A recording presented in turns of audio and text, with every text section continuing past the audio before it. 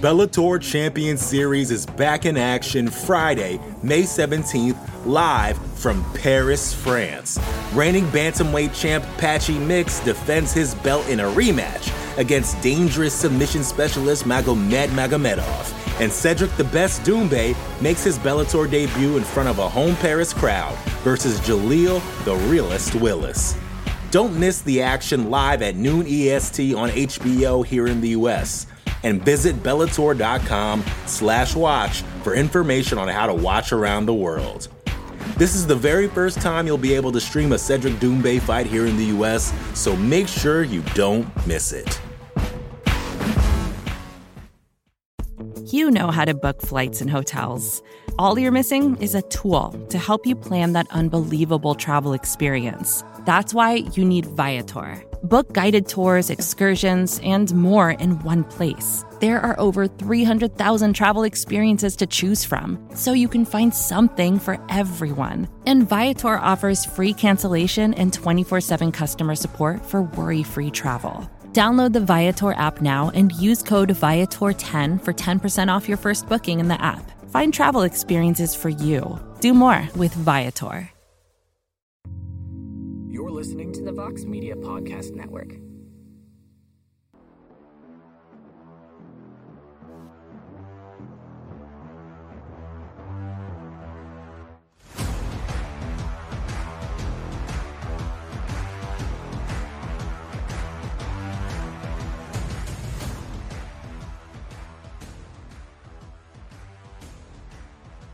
I'm muted. We're live, everybody. Welcome to a brand new edition of On to the Next One. I am Mike Heck. That is my best friend, Alexander K. Lee. And we are back with the matchmaking crowns on following an incredible UFC 290 event last night at the T-Mobile Arena in Las Vegas. The card delivered in spades. I look a little dark because of lighting in here. And I don't even care, baby, because that card was incredible. My best friend, what a card it was. You gave a gymnastics scale of 9.0, and normally we don't, it's either it hits or it exceeds. This one had to have exceeded the 9.0, right? Like for the first time since maybe we've introduced the gymnastics scale, I think we exceeded 9.0. I think the level of difficulty, I think the UFC, rocket shipped over that 9.0. Did they not? It means that the gymnastics score was wrong. I admit it was wrong because technically you can't, the way gymnastics works, you can't go over the score. So this just means, didn't gauge it right. Didn't gauge it right. This was much better than 9.0 on paper.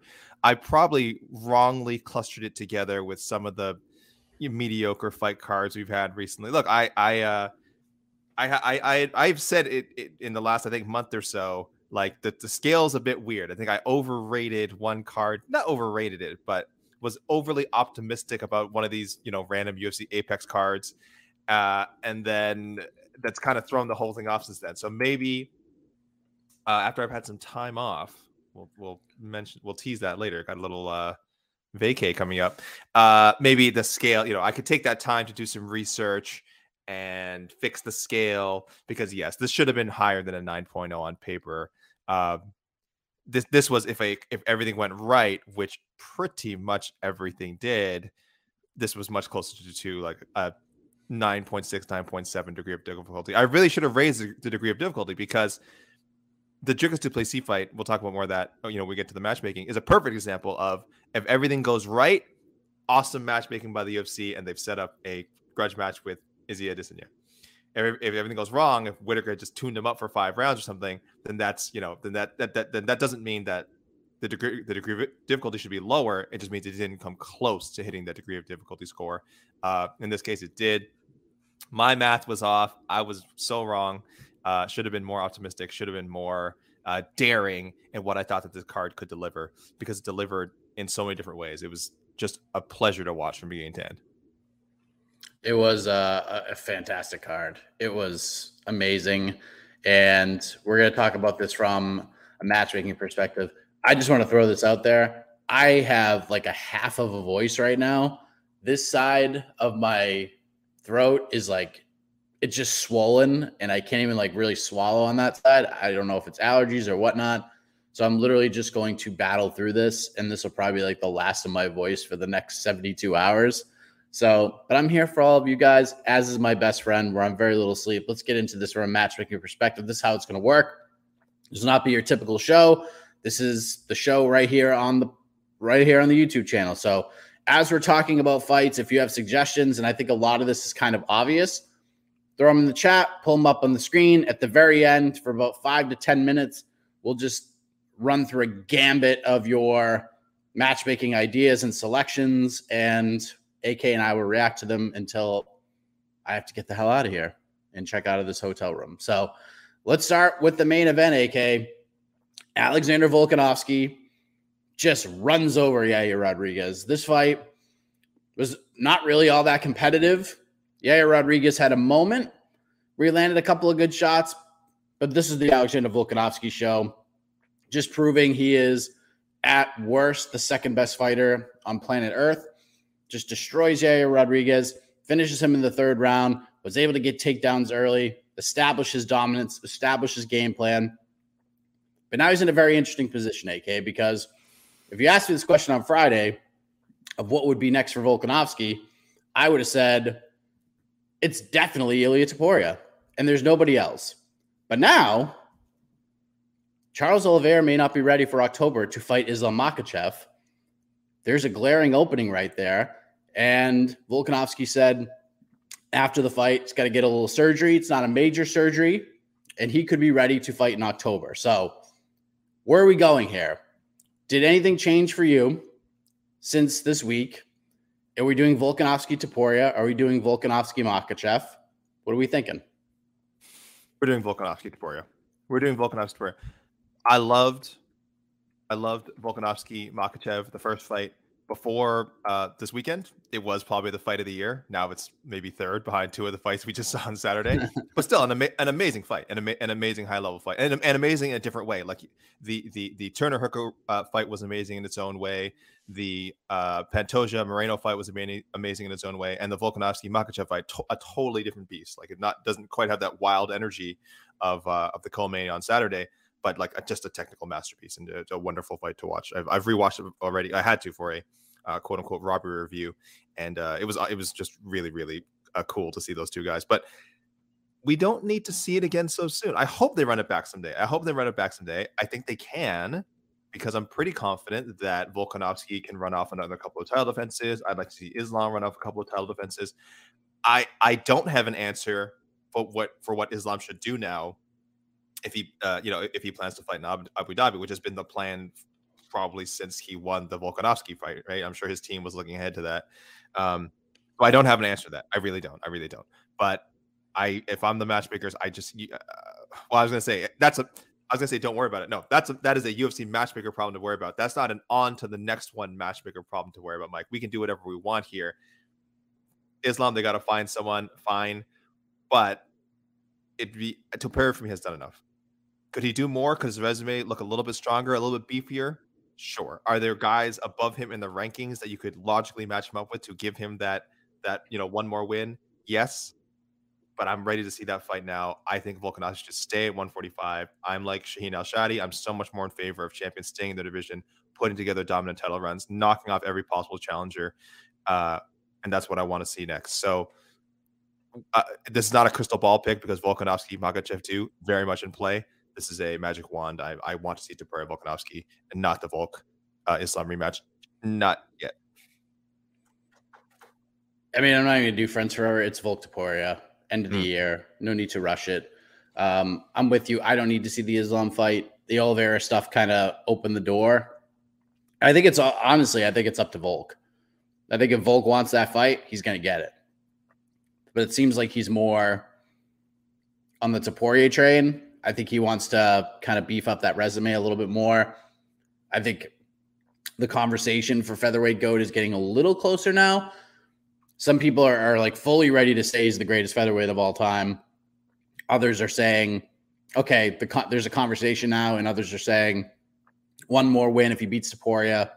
Now we can have that conversation. Dude is just so good at fighting. So I think it's Topuria. I think that Islam Makhachev's going to fight friggin' Michael Chandler, baby. I think that's the fight that's going to happen. Because who else is available, man? Like, who else is available? I know Dustin and Justin are fighting in 3 weeks. Those two are going to beat the shit out of each other. I just don't see a world where either guy is able to turn back around in 2.5 months. I don't see a world where Arman Tsarukyan gets the title shot. He's going to be like the highest ranked guy coming off of a win that's available. And if this Conor McGregor fight ain't going down, the UFC loves Michael Chandler. See, this is, David, you're crazy. I'm telling you, it's bananas from a meritocracy perspective, but it is not bananas in this world we live in the Ultimate Fighting Championship. This is a very strong possibility. And if guess what? If Michael Chandler somehow, some way beats Islam Makhachev, you know who's going to start selling Michael Chandler out of nowhere? Conor McGregor, because he ain't selling Michael Chandler at all. At all. He doesn't even acknowledge Michael Chandler's existence right now. Conor wants nothing to do with that fight. It's crazy. So, I don't know. Hopefully this gets figured out, but it would just do not be surprised if Michael Chandler gets his title shot. That's all I'm saying. No one should be. No one should be surprised. No one should be surprised. He already got himself a vacant title shot. And what was Chandler's third fight or something? In the UFC, he was like, what, 1-1 or something? It was after the Hooker knockout, right? Was this first or second? Oh, maybe it was his second. Yeah, I mean, look, he obviously came in with his first. Excuse me, he got the Dan Hooker. He beats Dan Hooker. It cuts a lengthy, well thought out promo, and then fights for a vacant lightweight title. He's a master of pouncing on circumstance. He's an opportunist. He's a company man. The UFC loves him. They love what he brings to the table. Again, watch how much he's been showcased with the Ultimate Fighter and doing post-fight shows and everything. They want to put Michael Chandler in these situations. And again, he's not their number one choice for the Makhachev fight. But given that it's not Oliveira, given that Chandler McGregor, I think, is on ice for now, it's on ice for now. I'm not listening to this December talk. It's super likely that's going to happen. Again, I have to look more and see what other options they have, but no one should be surprised about Chandler for sure if he gets that title fight. Yep. Now, on the flip side, there's Yair Rodriguez, who has worked so hard to get to this position, became the interim champion. Everybody was excited for this fight. They thought with the style Yair brings to the table, he could give Volkanovski fits. Did not happen. He's got to take a step back. I think it's going to be a long road for him to get back to a title shot, or at least as long as Volkanovski is king of this division. This is pretty easy for me. We do Yair Rodriguez versus Arnold Allen, AK. I think that's the fight to make. I feel like we're going to be on the same page. This is another kind of friends forever that should be a friends forever because it's easy. No real. Yeah. So okay, I thought so. A little too obvious. These guys are so high level. This is what sucks when you kind of either get that title fight or feel like Arnold Allen, you fall just short. You go on this huge run and you fall just short of earning that title fight. Is you can't take that many steps back. So now it really is just facing other contenders. And this is how you end up with weird situations where you have like top 6, top 7 guys on 2-fight losing streaks, 3-fight losing streaks. And that might be what happens to one of these guys, unfortunately, because the fight makes so much sense from a stature standpoint, name standpoint. It can headline a card, a fight night, if that's how UFC want to go with it. It can be a prominent fight on a pay-per-view. I think this is a magic wand pick. This is a crystal ball pick. I think the matchmakers have to be eyeing it. If you're Arnold Allen, definitely a fight you want. You beat Yair, you're right back in there. Yair probably don't get an immediate title shot right away, but it puts you one more fight, probably one fight away, keeps his name in the mix. Who knows what happens at the top? Volkanovski makes a permanent move up to lightweight, vacates the title. Yair's right back in there. So, yeah, I hate to see either guy take another loss or go on what would be, technically a losing streak, assuming it doesn't end in a draw. But this is what it's like when you're at the top of the UFC. You're cashing big checks and just facing nothing but big names. Saw some other suggestions that I don't dislike at all. Yair versus Calvin Kattar is a fight I think we have to see at some point. And someone's also suggested doing Yair versus Aljamain Sterling. Should Aljamain Sterling make the move up to 145? Don't dislike that idea either. So, but I honestly feel like if Aljo makes the move up, they are going to make life very, very difficult for Aljo. As difficult as humanly possible without giving him a title shot, Whether that's Yair or somebody else, I don't know, but both are interesting ideas. Let's go to the new UFC lightweight champ or flyweight champion of the world, excuse me. Alexander Pantoja, AK, what a friggin' fight between him and Brandon Moreno. Third time they met. We knew it was going to be a war. This thing delivered in spades. Is actually better than I could have possibly expected this fight to be. In the end, Pantoja is a freaking zombie. You can't hurt the man. It's impossible to hurt the man. Moreno tried, gave it everything he could, but in the end, two of the judges got it right. One judge got it completely wrong. 49-46 Moreno is just an egregious scorecard. It is. I disagree. Absolutely egregious. How? I have to know. If you scored at 48-46, okay, go ahead. I went 48-47 Moreno. I don't think 49-46 is crazy. I don't think it's crazy. I honestly don't. It's not the best card. I didn't think it was crazy. I would have gone 48-47 because I gave Pantoja the last, and I gave him the which was the other? What was it? I have to look at my life. I thought one was clear Pantoja. Two was Moreno, and 5 Pantoja. That's how I scored it. Right. Okay. I think those are the only clear rounds. 3 and 4, maybe. Look at this. Oh, okay. I also gave Pantoja round 1. It was close. I gave Moreno 2, 3, and 4, and then I gave Pantoja 5. I think what's confusing about it is, again, we see the back control, and I think we assume every round that he had. But I was watching really closely to see how much damage he was doing, and yes, the 2 rounds where Pantoja got back control were similar. But I do think he was a little more effective and a little more, I guess, controlling in one of them than the other. Again, I don't blame. I'm fine with the decision. I tweeted this before it even happened. I was like, Pantoja's decision would not surprise me. I think Pantoja did more than enough to win the fight.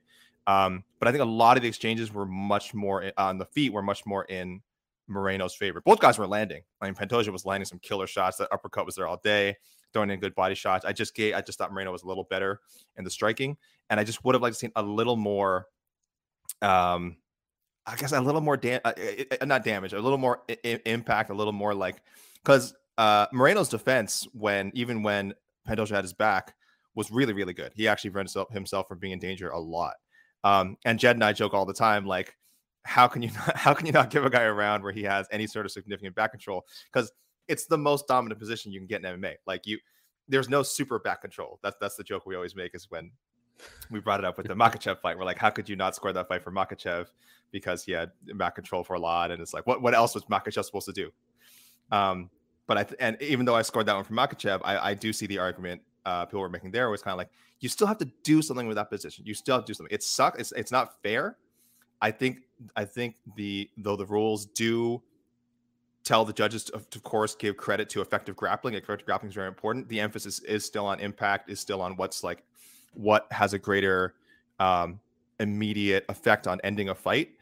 And that's always going to be detrimental to grapplers, unfortunately. That sucks. That's just the way the scoring system is.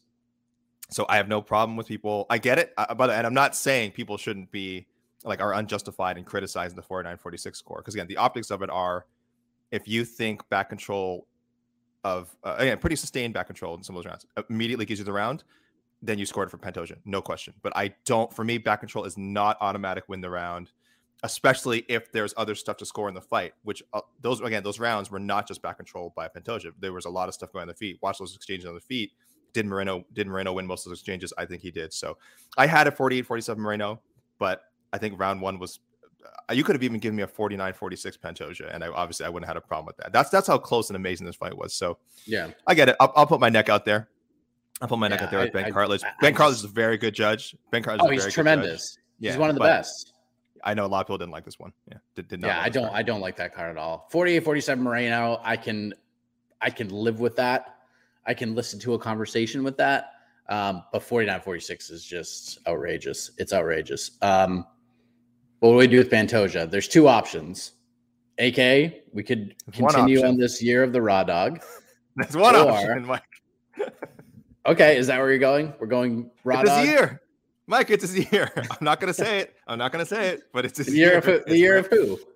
It's Brandon Royval's year. I got to do this because this was one of my when we were doing the champion predictions, who's going to be the champion at the end of the year. I went out and said, you know what? I got a feeling Royval is going to make it somehow. I'm feeling, I wasn't sure who he'd beat. I wasn't sure if it'd be Moreno, Pantoja, someone else.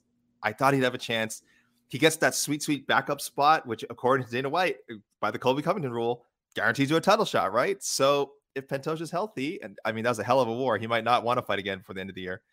But if he does, give Royval another shot at him. And I think Royval gets it done. So I'm going as far as to predict that it is really, really going to be his year. And maybe my wild prediction, one of my wild predictions will actually come true. So I can't really go back on what I said after the flyweight main event we had not too long ago. The way I viewed Amir Albazi's win was if Brandon Moreno beats Pantoja, there's no chance Amir Albazi gets a title shot. It's going to go to Brandon Royval. But if Pantoja won, there's a chance he gets it because of timing. Because the UFC is going to Abu Dhabi, Albazi would be over in Abu Dhabi. He would have a lot of support should he fight for the title in Abu Dhabi. And I think the UFC would pony up a couple extra bucks to put that fight on that card underneath Islam Makhachev versus TBD. So I'm going with Ali Pants versus Amir Albazi.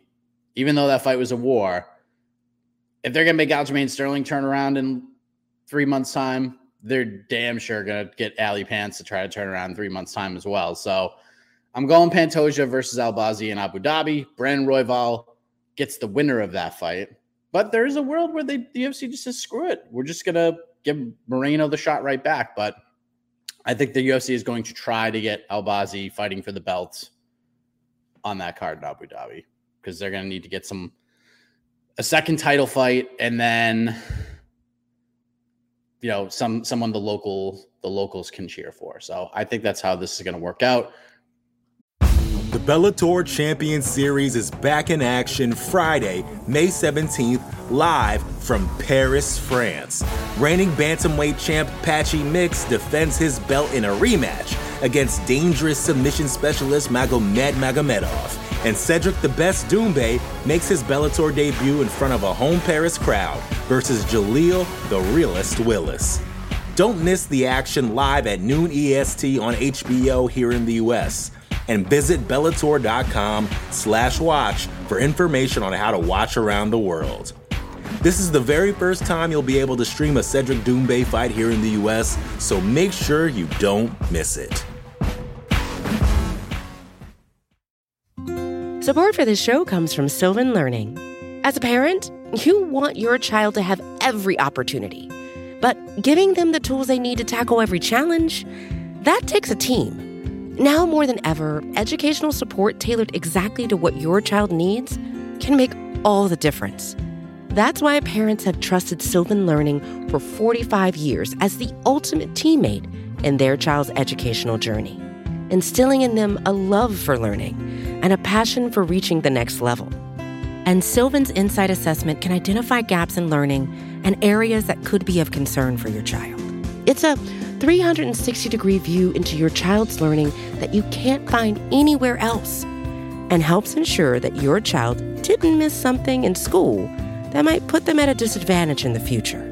And right now, it's the best price of the year at $29. Go to sylvan29.com to learn more and get your child's assessment for only $29. That's SYLVAN 29.com.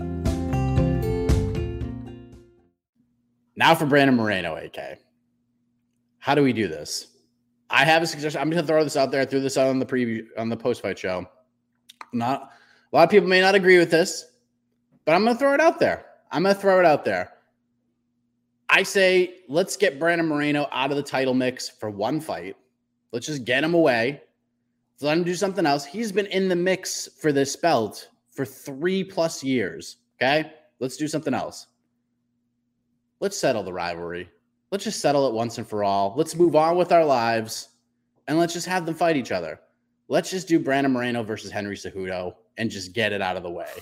Because if do it at 135, Cejudo beats Moreno, they could play the whole, you know what? He got to win at 135. Now they can, if they want to shoehorn him back into a title fight, they can. Moreno gets to settle the beef. Then he could stop talking about Cejudo forever. Let's just do that. Let's just do that fight. Who gives a shit? It's a fight. It's a rivalry. He could headline a fight night in front of a crowd. We could do this. It could be on a pay-per-view. Let's just do that. Who gives a shit? Can I say, I don't care if Henry Cejudo ever fights again. I'm You're the sorry. man who still has. I'm a hater. I'm a hater, and I don't plan. Our ranking panel looks like a bunch of a-holes now because now he's ranked because of a split decision loss to Aljamain Sterling, which you could make case he won. It was a great performance coming off the layoff. No argument there. And now he's injured and we don't know when he's going to fight again. So he's just, congratulations, rankings panel of MMA fighting. You just created a new squatter at bantamweight. You just created a new squatter. He might not fight again the rest of the year. We don't know when he's coming back. And he's going to hold on to the spot off a loss, bumping off a deserving bantamweight because, we have to give him credit for a great fight that he didn't win. He didn't win officially, but now he's ranked. Now he's ranked against all these guys. I'm still mad about it. And I think him and Moreno is a great matchup if he does fight again, but I honestly don't care. I just don't care if he comes back and fights, and I want to see Moreno do other things. This is a bit easier for me because, again, I know you went with Albazi, so for Pantoja, I didn't, so I'll have Moreno fight Albazi. I mean, speaking of split decisions, I thought Albazi did great against Kai Kara-France, but that was a fight a lot of people went the other way. They weren't super, super convinced that he was, the next guy to challenge for the title. I'm fine with it. Again, I thought he won fair and square. Kai Kara-France looked great. Albazi it was just his day, just slightly better on the scorecards. Didn't have any real issue with the scoring there. But yeah, I'm going with him for Moreno. The one thing that I think neither of us, you touched upon it, but neither of us are really gung-ho about, and I don't think it makes sense for the UFC right now, would be an immediate rematch with Pantoja because I hate that. The only reason we really don't want to see it, there's multiple reasons. One of the main reasons we really don't want to see it is we just saw Moreno fight the same guy in 4 of his past 5 fights. And it seems silly to, again, have him do another rematch. It's kind of happened with Frankie Edgar, too. He just wanted to run up. He'd fight, he'd rematch, he'd fight, he'd rematch, he'd fight, he'd rematch. And it was fine, but I do feel like we lost out on some Frankie Edgar fights we could have had. And I'm sure there's some people who would have wanted to fight Frankie and didn't get the chance. So, a rematch with Pantoja would be awesome. I want to see this fight again so badly. It was my favorite fight of the year so far. It's just weird. It's just because of the way things have gone. He's fought Pantoja 3 times now. He just came off a tetralogy. I just want a fresh challenger. So I'll go with Albazi, but I don't know if that's the way it's actually going to go. Yeah, I mean, I like Moreno, Nicolau if they just want to keep things within the division. But listen, the UFC loves a story where friends become enemies and then enemies can become friends after. And this is exactly that. These two were thick as thieves. Then the Ultimate Fighter rolled around. And oddly enough, Cejudo picked Pantoja with his first pick and not his friend Brandon Moreno. And the friendship has never been the same. Shit talk left and right. Let's just mix it up a little bit. Who cares? You can sell it.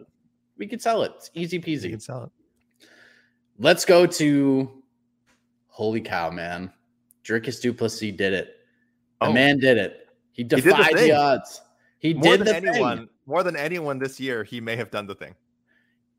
We've been preaching this since October of 2022 after UFC 280. Do the thing. That has been our mantra for MMA fighting. Do the thing. And you might be right, AK. I don't think anybody has done the thing better than DDP did. Only one person believed in this man. Maybe 2. It was DDP and Jed Meshew. Nobody else was even getting. We were talking on the preview show about what would be more surprising. DDP, a top 5 middleweight, beating another top 5 middleweight, or Bo Nickel losing to a guy he was favored minus 2,200 or whatever the hell it was. So, geez Louise, man. DDP did the damn thing. We get the cringy face-off with Israel Adesanya, which I wish we never really got to see. But I will say this. DDP did the thing in that as well. Good little line. He no-sold Izzy. He knew Izzy was in the cage the whole time while he was talking to Joe Rogan. Finished the answer. Probably extended the answer by another 30 seconds. And then Joe Rogan goes, well, now we know what could be next year. There's the best middleweight in the world. And then so nonchalantly, DDP goes, I don't really know about that. It was so good. And then Izzy just went on the Izzy tangent.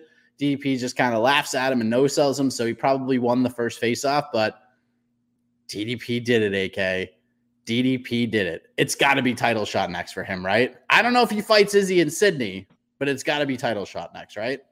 Yeah, whenever that one can be booked, whenever DDP is healthy, make it happen. If they can make Sydney, awesome. If it has to happen later, sorry, Australia fans. I know it just makes so much sense to have Izzy fight, close, I say close, but like, neighboring New Zealand.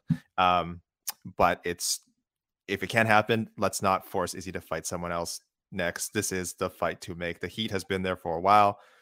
It's good heat for the most part. Of course, I think as with most people, I'm a little uncomfortable with the racial and political overtones of it. You danced around it very well, my best friend. I hated Izzy's approach to it. I've said for the longest time, Israel Adesanya is not this great trash talker. He's not he's not a super great promo guy. He talks a lot. And he's not the only one. This isn't just calling out Izzy. This is a problem with a lot of supposedly quote unquote charismatic people in MMA. It's not that they necessarily are good at talking. It's just that they talk a lot and they say their stuff with conviction. And sometimes that turns out great and you get some great sound bites. Izzy's had plenty of them. Conor McGregor's had plenty of them. And sometimes you get the other side of it and you get some moments that are just like the most embarrassing things. Again, Conor McGregor has said some super embarrassing things in the cage and outside of it. And Izzy, I don't know what he was doing, dropping all those N-bombs on it's a pay-per-view. It's fine. I guess do whatever you want. I feel like he was trying to goad DDP into saying something, totally off. And that could have gotten really, really, really ugly. So thankfully that didn't happen. It might get worse in the future. I don't know. I wish that, I could say that they're not going to play that up in the future. We know it's going to be a big part of the hype. It's just unavoidable. So I love the matchup. I'm glad we got it. DDP looked incredible. I was someone who was giving him a really good chance to win, and I still picked against him. And I was shocked. And I still was shocked that he won the way he did, because I think that was pretty dominant. I think he was getting hit. Sure, he was getting tuned up, but he looked like a truck just walking through some of that stuff and was landing the bigger shots until the finish came. So I'm really impressed. And the UFC don't drop the ball this time, and you got to just do it. Yeah. I mean, for the first 3 minutes of that fight, we're like, this is just awful booking. What are we doing here? Fight's going exactly the way we thought it would. And then DDP just chucks Robert Whittaker to the ground and just punches him over and over again and beats the hell out of him, busts him open. You could tell Whittaker was not the same dude coming out in round 2. And then it was just the DDP show. This is not a flash KO. He beat that ass. So props to DDP. Here's the thing. Izzy is going to fight in September. It's happening. There's no way he's not fighting in September. I don't think he's fighting DDP, though. I actually think he will fight Sean Strickland. I think he'll defend the title against Sean. There's no need to rush this fight. Izzy, look, I understand. Maybe Sean Strickland wins. Maybe that happens, and it kind of ruins it. Not really. Because if Izzy loses, like you do DDP Strickland, DDP probably wins and they fight Izzy anyway. So that fight is going to happen. But Izzy's going to fight in September. Otherwise, what the hell are we doing? So I do think we'll get Izzy versus Strickland because there's no need to rush DDP. And then end of the year, beginning of next year, Izzy probably beats Strickland. We get Izzy DDP. We can build it up, give DDP a proper camp. No need to rush him back. And let's just do that. But either way, DDP's next fight will be for the belt. The man deserves it. And if he wins the belt this year, let me ask you this, AK. If Dricus du Plessis, if DD freaking P, after beating Robert Whittaker, let's just say he fights Izzy next, beats Izzy and wins the middleweight title, is he the fighter of the year? He has to be, right? Listen, if your boy Anik said that if he does the turnaround and beats Izzy in Sydney, that it's the greatest achievement in all of MMA history. So I guess he would be the fighter of the year. And that wasn't even Anik is the best because that wasn't even the most outlandish thing he had to say that night. He also later had to say, "Man, we've got nonstop action coming at you next week. Holly Holm versus Mayra Bueno Silva at the UFC Payback." And I'm like, I couldn't do that. I couldn't. We praise the UFC broadcast team all the time, but I can't do it enough because listen, they have a job to do. They have a job to do. I could not do that with a straight face. I could not have sold that as we just saw one of the greatest cards in UFC history. And next week, you want the good times to keep rolling? Tune into this UFC Vegas card headlined by Holly Holm and Mayweather Bueno Silva. The only thing he could have done better was say it was an unofficial bantamweight title fight. That would have made it even better. But yeah, him and Megan Levy. I'm always amazed by the stand-ups. It blows my mind how well she does those stand-ups, like with the fighters coming up. Sorry, I'm going off a tangent here. I know. Rogan and DC. The less said, the better. They were in fine form on Saturday. Let's put it that way. Mike, what was the question again? I'm sorry, we were talking about. No, there was really no question. I'm going to pull this up because someone's calling me a joke for even suggesting that Sean Strickland gets a title shot. Is this like your first month watching the UFC? Ooh. Izzy's fighting in September, dude. He is fighting in September, 100%. And yes, we would love to live in a world where DDP is like, you know what? I'll turn around in 8 weeks and fight this guy after beating the number 2 middleweight in the world. But Izzy is going to fight on that card. And if DDP says, you know what? I don't want to turn around in 8 weeks. I want to get a full training camp to fight this guy. But Izzy is going to fight on the card. Who else is he going to fight? Sean Strickland is in play. He's coming off of a win. These two guys have history. The build to that fight will be ugly and weird and something the UFC would love to see. You don't think they would book that fight? I think there's a very good chance that they book that fight. Very good chance. Why would DDP? I don't think it's crazy. It's not crazy at all. I hope not, because I feel I can't stand Sean Strickland, but it's certainly not crazy that it's going to happen. I think we said after Strickland's win, we thought it was likely, right? We said it was a likelihood. I don't know if it wasn't my pick, but I was like, it could very clear. Especially since we thought DDP was going to lose. We were like, oh wow, the path is really clear for a Sean Strickland title shot, and it's not as clear now, but it was in play as recently as a week ago. So it's not crazy, but DDP. I don't want it, but you're not wrong. DDP went to the post-fight press conference, said, I'm not even talking about Izzy right now. I'm celebrating this big win over a legend. That's what I'm focused on. I'm not even focused on turning around in 8 weeks. Maybe he'll do some media this week and talk about it. Believe me, I would love to see the UFC just postpone everything and just do Izzy DDP and give it a proper build like that's the main event in December.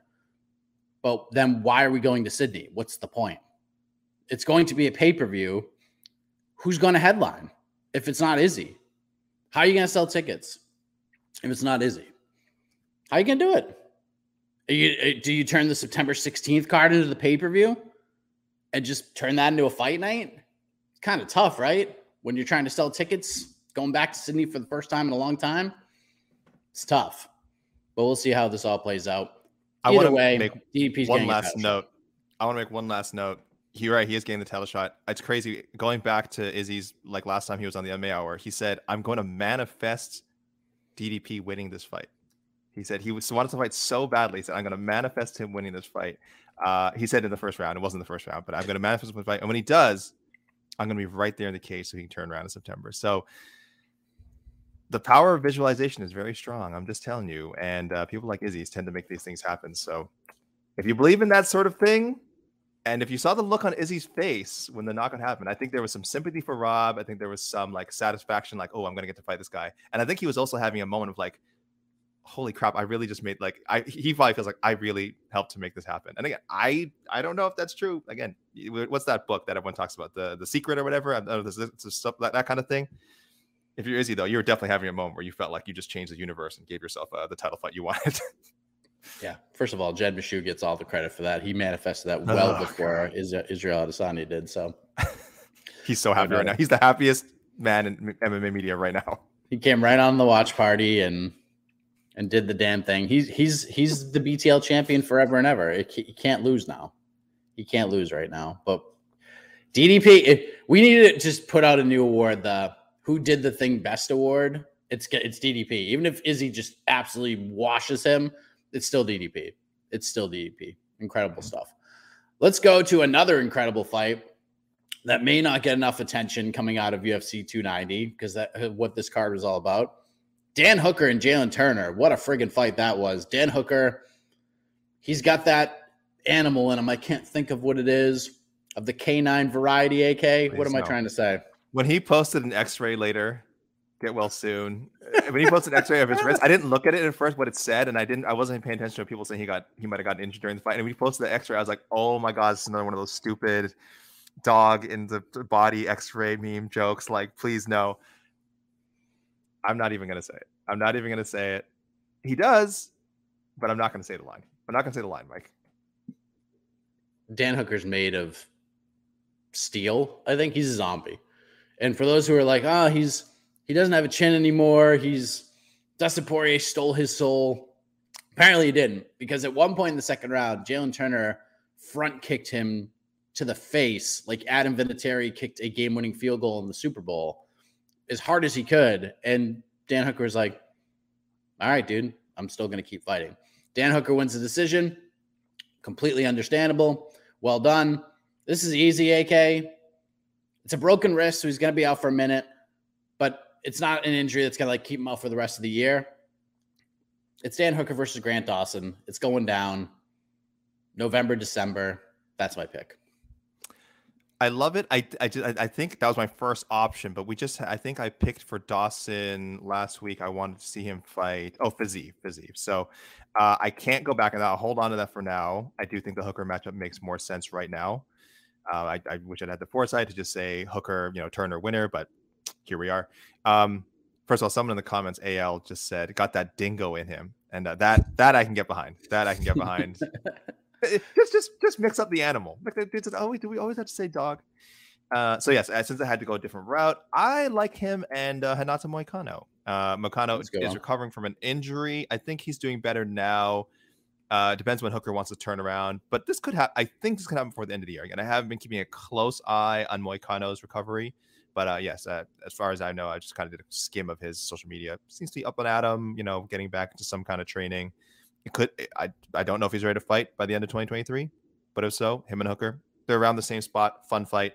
Moicano, it's a money fight for you, buddy. Hooker still got a name, so yeah, that's a way to go with it. But I like the Dawson matchup as well. Hooker for Zeeb's fun. I don't mind that one. We could do Turner Dawson. We could do Turner Moicano. There's lots to like here. Lots we could do. Why? Because lightweight's the best division in the sport. It's the best division in the sport. And there's so many different options for both of these guys. The most popular name I've seen in here, AK, in the comments that we haven't talked about is Bo Nickel. Bo Nickel kicks off the main card, just runs over his short notice opponent in Val Woodburn, just trucks him, didn't even need to take him to the ground. It was just all striking, all punching, knocks him out viciously, and just put the main card off to a pretty ferocious start. So I'm curious, AK. He was scheduled to face Tresean Gore, tore some ligaments. That's why Gore couldn't fight. Do we go back to that, or do we move on from Tresean Gore and go a different direction? The amount of suggestions and the variety of suggestions and the range of suggestions that I have seen are everywhere. I've seen everything from rebook Tresean Gore to let's just throw him in there with Sean Strickland, AK. I have a feeling you're somewhere in the middle. Maybe not. I don't know. But where are you at with Bo Nickel? What's his next move after this quick win? Yeah, you can go anywhere with it. He's not your average normal prospect. I see a lot of people frustrated a little bit with like, oh, how many quote unquote cans are we going to give him? How many 3-0, 4-0, 7-0, whatever guys with so little experience are going to give him? And it's like, I mean, technically, you could give him a couple more.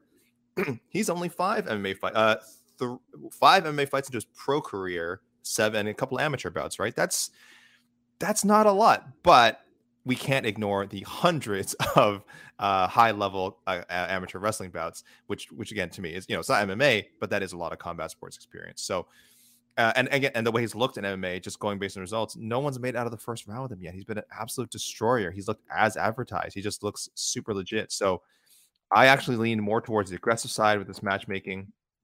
I did go with Sean Strickland, which is why I didn't bring him up earlier as a possibility for some of our for anyone else I'll say it again. I don't like Sean Strickland. I don't like him. So this is me wanting to see Bo Nickel smash this dude into the dirt. However, that's not guaranteed. Sean Strickland has a lot more experience than Bo Nickel. And that matters. That MMA experience matters. Like I think Nickel going favored. I think he'd be like probably at least minus 200, I think, which is crazy when you think about it again. He's 5-0 in MMA. Sean Strickland is 27-5. 32 MMA. If Bo Nickel were not Bo Nickel, again, he didn't have this other, combat sports background. So that's so well known, so well recognized in the United States. He would you wouldn't sanction a 5-0 guy versus a 27-5 guy. That's like crazy. And Sean Strickland could very realistically win this fight. Nickel probably takes him down. Nickel is, again, a really good striker. Who knows? We know he's got hands now. Maybe Nickel has more power. Maybe Nickel can knock him out. But I mean, in a striking battle, you can't say he's going to overwhelm Sean Strickland. Like, you can't just assume that's going to happen.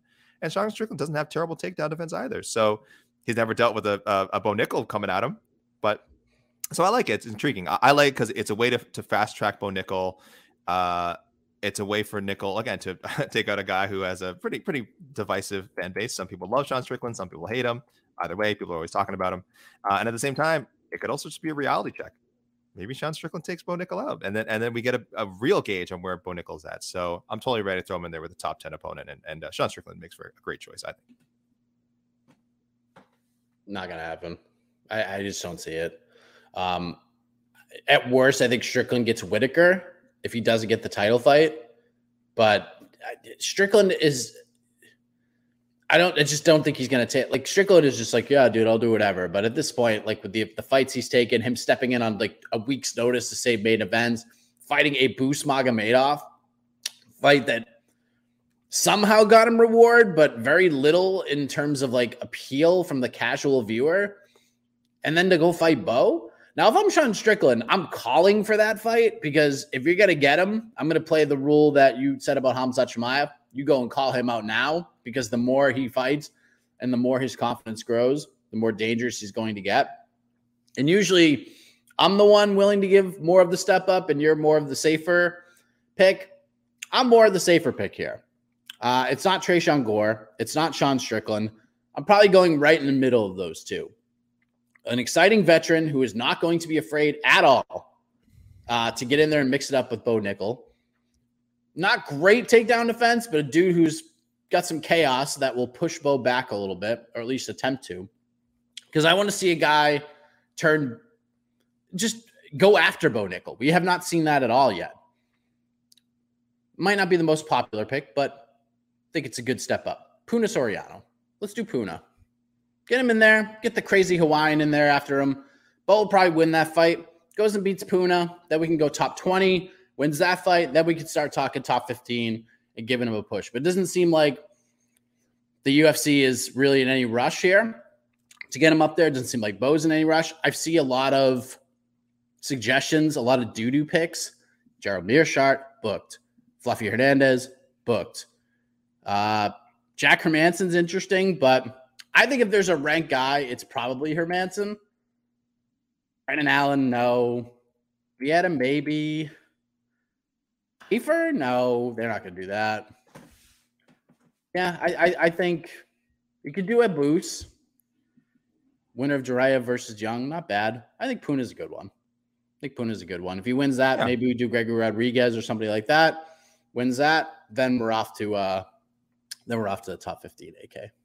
Yeah, that's around the right level. Again, for me, I normally do like your three. If you go 3-0, I give you the bump up. So I'm definitely being a little more aggressive with Bo than usual. He's only 2-0 plus a couple of Contender Series wins. If you want to, I don't know, add that to his UFC resume, I think it's a separate thing. Two things on this though.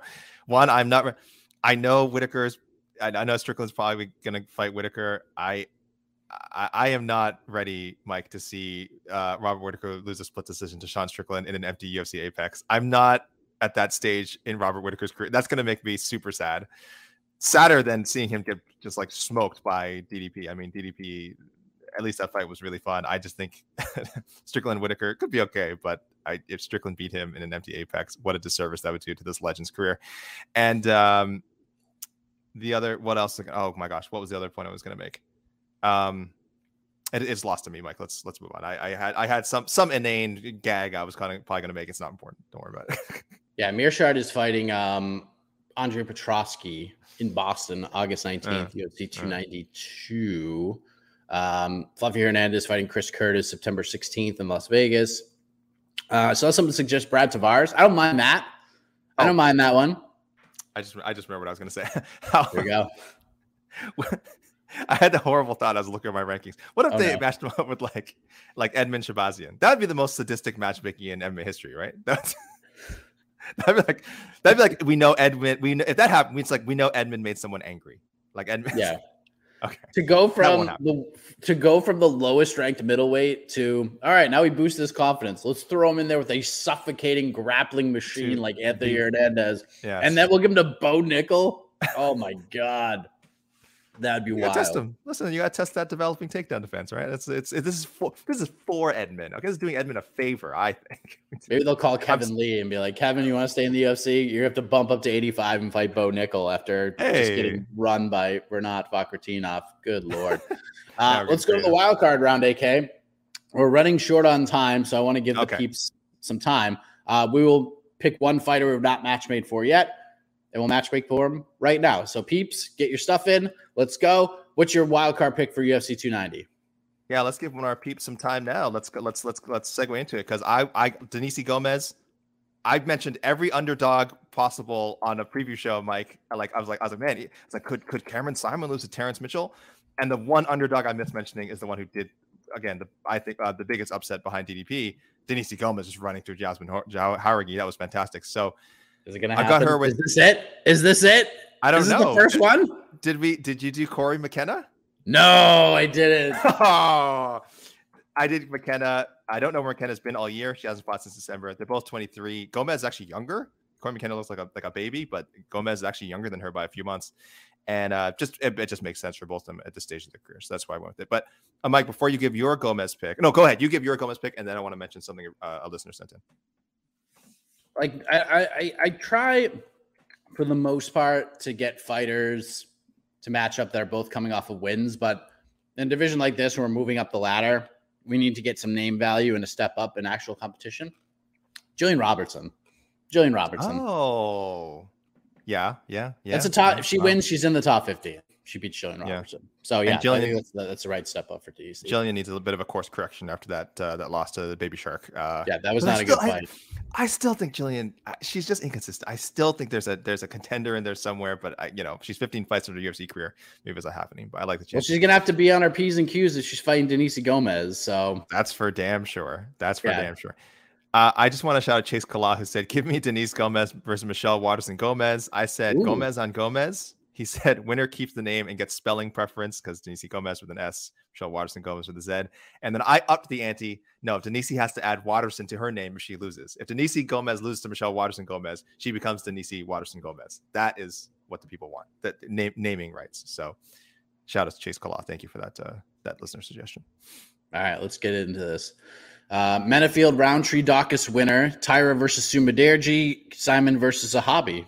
Oh, you like Simon versus Zahabi? I like that. I like it a lot. I don't know. I'm a mark for Alaskan MMA. I think that's a problem. I think I've picked Alaskan MMA fighters to win their debuts a lot, and I keep forgetting maybe it's not the hottest scene. But shout out to Alaskan MMA. And shout out to the amazing Robbie Lawler retirement package. We waxed for about 30 minutes about that on the post-fight show. Well, but what are your thoughts on it? Loved it. It was fantastic. We saw Robbie. They finally got him. He was kind of keeping it together. He finally started crying. And I was making this joke too. I just want to shout out someone sending in their first pick. Justin with a Y. Welcome to the party, pal. He says, Robbie Lawler versus Mike Perry and bare knuckle. It's not going to happen. No. It's not going to happen. Robbie's done fighting. I want to firmly believe this. But if it happened, I'd watch it.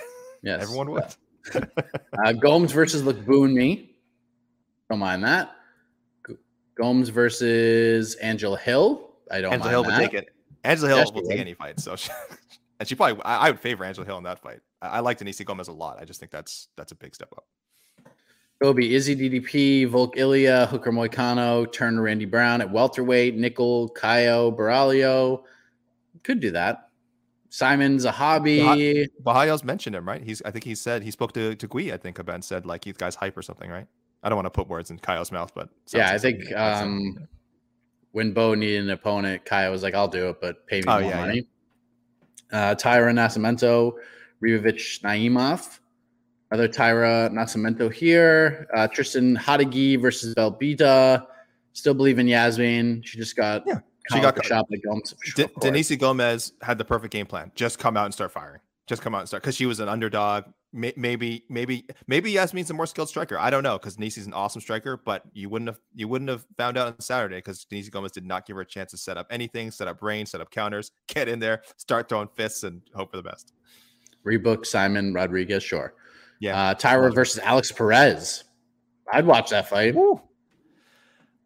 I still think it's too soon. And I'm not dogging Tyra for gutting out a tough decision win. If anything, this was great to see for a guy who's only, I think, 23 years old still. He's so young. That's the kind of test you need at this stage of your career. I don't think he's ready for Alex Perez yet. I think it'd be interesting, but I would heavily favor Alex Perez. I'm curious what Alex Perez is up to and what his plans are. Oh, yeah, good point. Someone mentioned Gomes already fought Look Boo and me, and Look Boo and me beat her. And that's true. Right.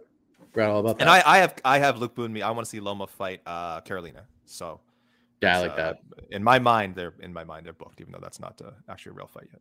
More Bo Nickel, Hidalgo, Vieira. That'd be so interesting. I do think his wrestling's way too much for Adolfo Vieira. As much as I love Vieira's ground game, I know it has that intrigue of like, oh, would he really want to go to the ground with Adolfo? Well, listen, we know he doesn't have to, because he's shown it. This wasn't the first time he's like shown hands. By the way, if you watch the Contender Series fight, he's got the hands.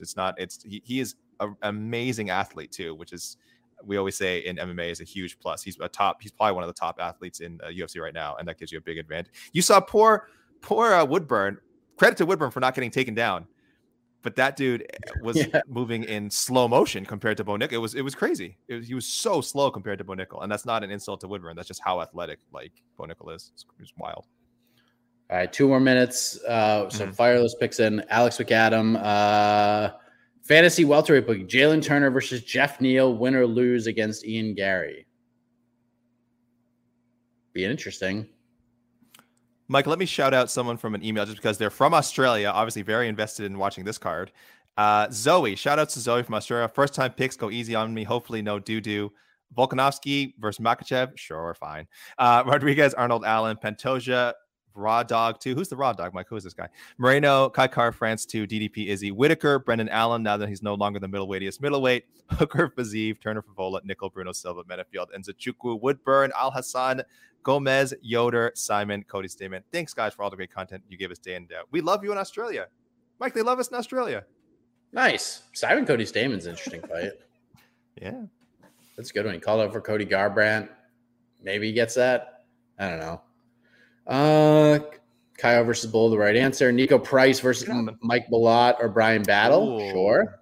Yeah. Props to Nico. Props to Nico for coming forward, by the way, and taking those Robbie Lawler punches. I'm not saying he did the job like in pro wrestling, but he certainly gave Robbie every chance to knock him out, and that's exactly what happened. So, Nico, you're a hero. I hope you got a big bonus backstage. Price Malott is a good shout. I picked Kevin Lee versus Mike Malott. Like, if they're going to give Kevin Lee one more, throw him in there with Mike Malott. Yep. Name value. Malott beats him. It gets the name value rub. If Kevin Lee wins, that's like a pretty good win. Mm-hmm. When is Gamrot Fazeev happening? Nothing has been announced. No, Simon Rodriguez, Rebuk Ribovic, Torres, Nickel, Greg Kopp. Ooh, I thought about that too. Volkan Azamat. Okay. I think Nickel. I think Gregory Rodriguez, great choice. I just like Gregory Rodriguez a lot, so I didn't want to see that happen, but it's a logical next step for him as well. Yeah. Someone suggesting maybe Ian Gary getting the Jalen Turner fight. Bo Nickel, Julian Marquez. I thought about that one. That's not a bad pick. That's not bad. I actually rank Puna slightly higher than Marquez. Not a lot, but slightly. Mm-hmm. So yeah, Nursultan, no. I actually think like Nursultan's about to put the boots to Abus, probably. That's how I would book him after that win.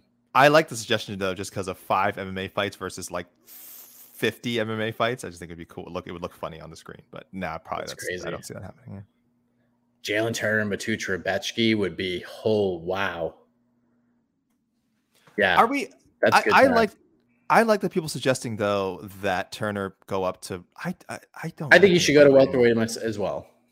It's hard. He's 28 now. I mean, he was young. You know, when when you're the older you get, the tougher it gets. It's hard for him to make that. He's an enormous. Props to him for making as many times as he did, but maybe it's time to stop making that cut down to 155. It affected him. It affected him in this fight. You can't convince me otherwise. Morbo versus Strickland, Whitaker versus Strickland, Jalen Turner versus Wonderboy at 170. Wonderboy's booked. All right, I think we're done because I have to check out of here. I don't want to get in trouble. Yeah. So great picks, guys. Great picks, everyone watching. You're the best. You're the best. Amazing stuff. Amazing stuff. Amazing stuff indeed. So thank you all very much. We're done. MMA Hour tomorrow. You'll find out the lineup in the morning. I'm sure it's going to be a damn good one.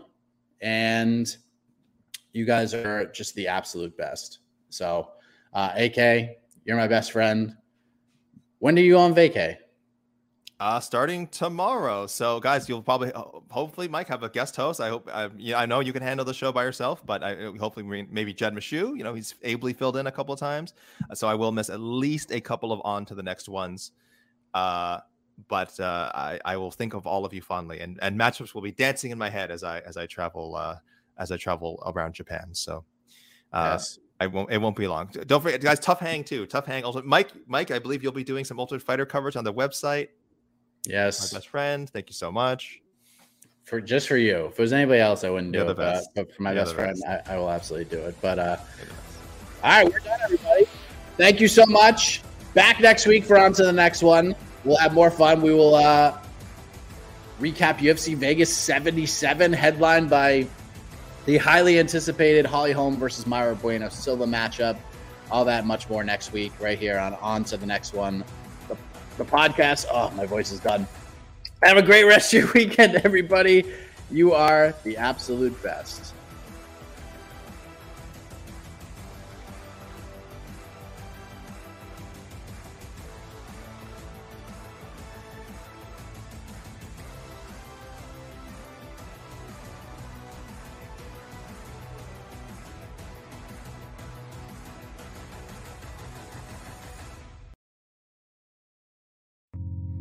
You're listening to the Vox Media Podcast Network. The Bellator Champion Series is back in action Friday, May 17th, live from Paris, France. Reigning bantamweight champ Patchy Mix defends his belt in a rematch against dangerous submission specialist Magomed Magomedov. And Cedric the Best Doumbé makes his Bellator debut in front of a home Paris crowd versus Jaleel the Realist Willis. Don't miss the action live at noon EST on HBO here in the US. And visit Bellator.com/watch for information on how to watch around the world. This is the very first time you'll be able to stream a Cedric Doumbé fight here in the US, so make sure you don't miss it.